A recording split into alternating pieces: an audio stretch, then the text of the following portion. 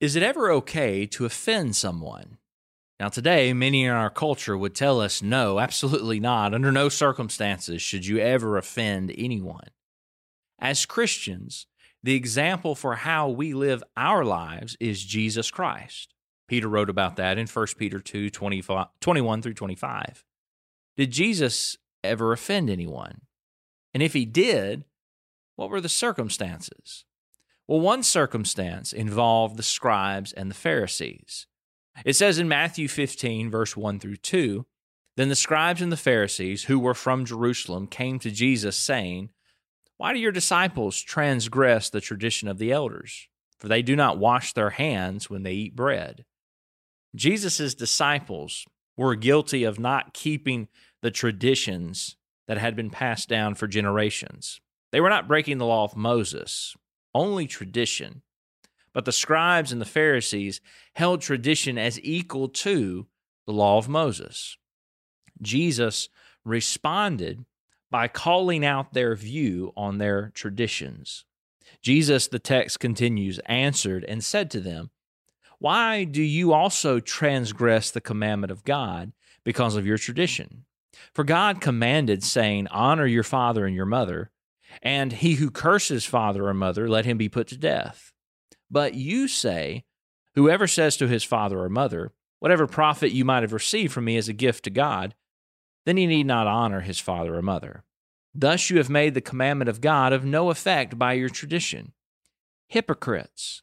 Well did Isaiah prophesy about you, saying, 'These people draw near to me with their mouth and honor me with their lips, but their heart is far from me. And in vain they worship me, teaching as doctrines the commandments of men.'" Matthew 15, verse 3 through verse 9.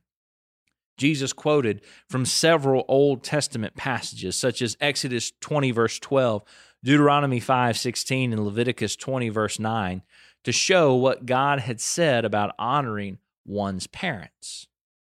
The religious leaders allowed someone to tell their parents, "Mom, Dad, I'm sorry, I would help you, but I've already promised to give this money down at the temple. Trust me, I would help you, but I've already given this money. I've already pledged to give this money to God."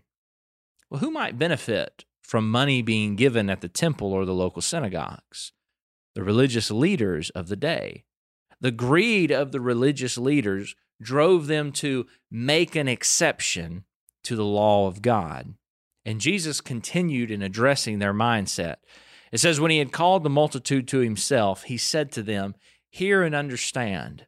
Not what goes into the mouth defiles a man, but what comes out of the mouth, this defiles a man.'" Matthew 15, verse 10 through 11. The Pharisees claimed that a person was defiled if they didn't wash according to the traditions. Jesus said, "Not so."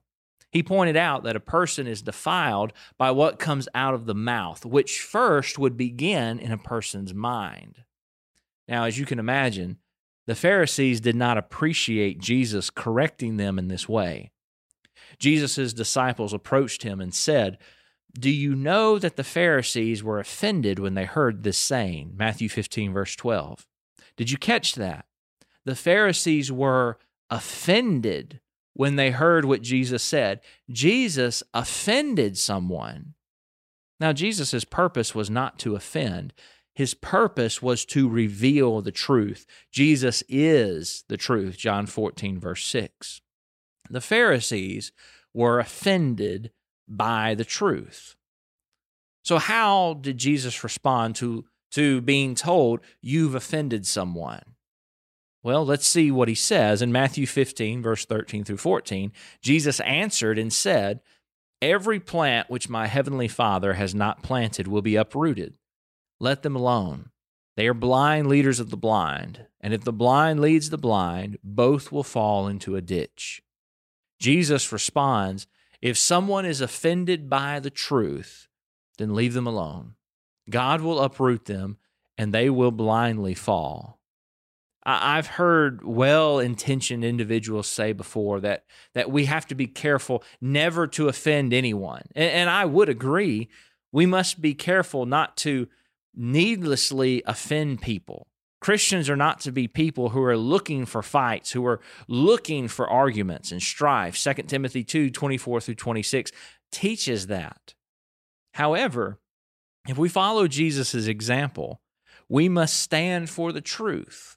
And sometimes some people will be offended by the truth. And in that case, stand for truth and don't worry about who is offended. Now, Peter, after all of this has happened, Peter wanted an explanation of this. And so Peter approaches Jesus and he says to him, "Explain this parable to us." So Jesus said, "Are you also still without understanding? Do you not yet understand that whatever enters the mouth goes into the stomach and is eliminated? But those things which proceed out of the mouth come from the heart, and they defile a man. For out of the heart proceed evil thoughts, murders, adulteries, fornications, thefts, false witness, blasphemies. These are the things which defile a man. But to eat with unwashed hands does not defile a man." Matthew 15, verse 15 through 20.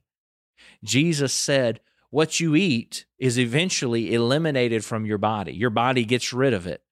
But what you put in your mind eventually comes out in your speech and in your actions.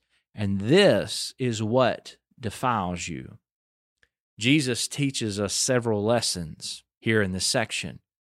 He reminds us not to hold tradition on the same level as God's word. This was one of the main problems that the scribes and the Pharisees had. They exalted their traditions to the same level as the word of God, and Jesus confronted them over that.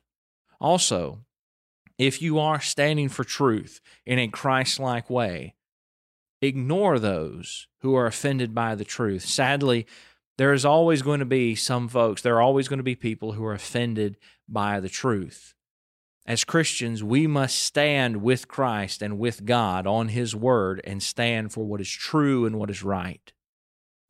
Also, though, Jesus reminds us something very important about what defiles us. Be very careful what you put into your mind, because it will eventually come out. Whether what you're putting in is good, whether what you're putting in is bad, sinful, wrong, because it's going to eventually come out in your words and come out in your actions. I appreciate you watching. I appreciate you listening to another episode of Centered on Christ.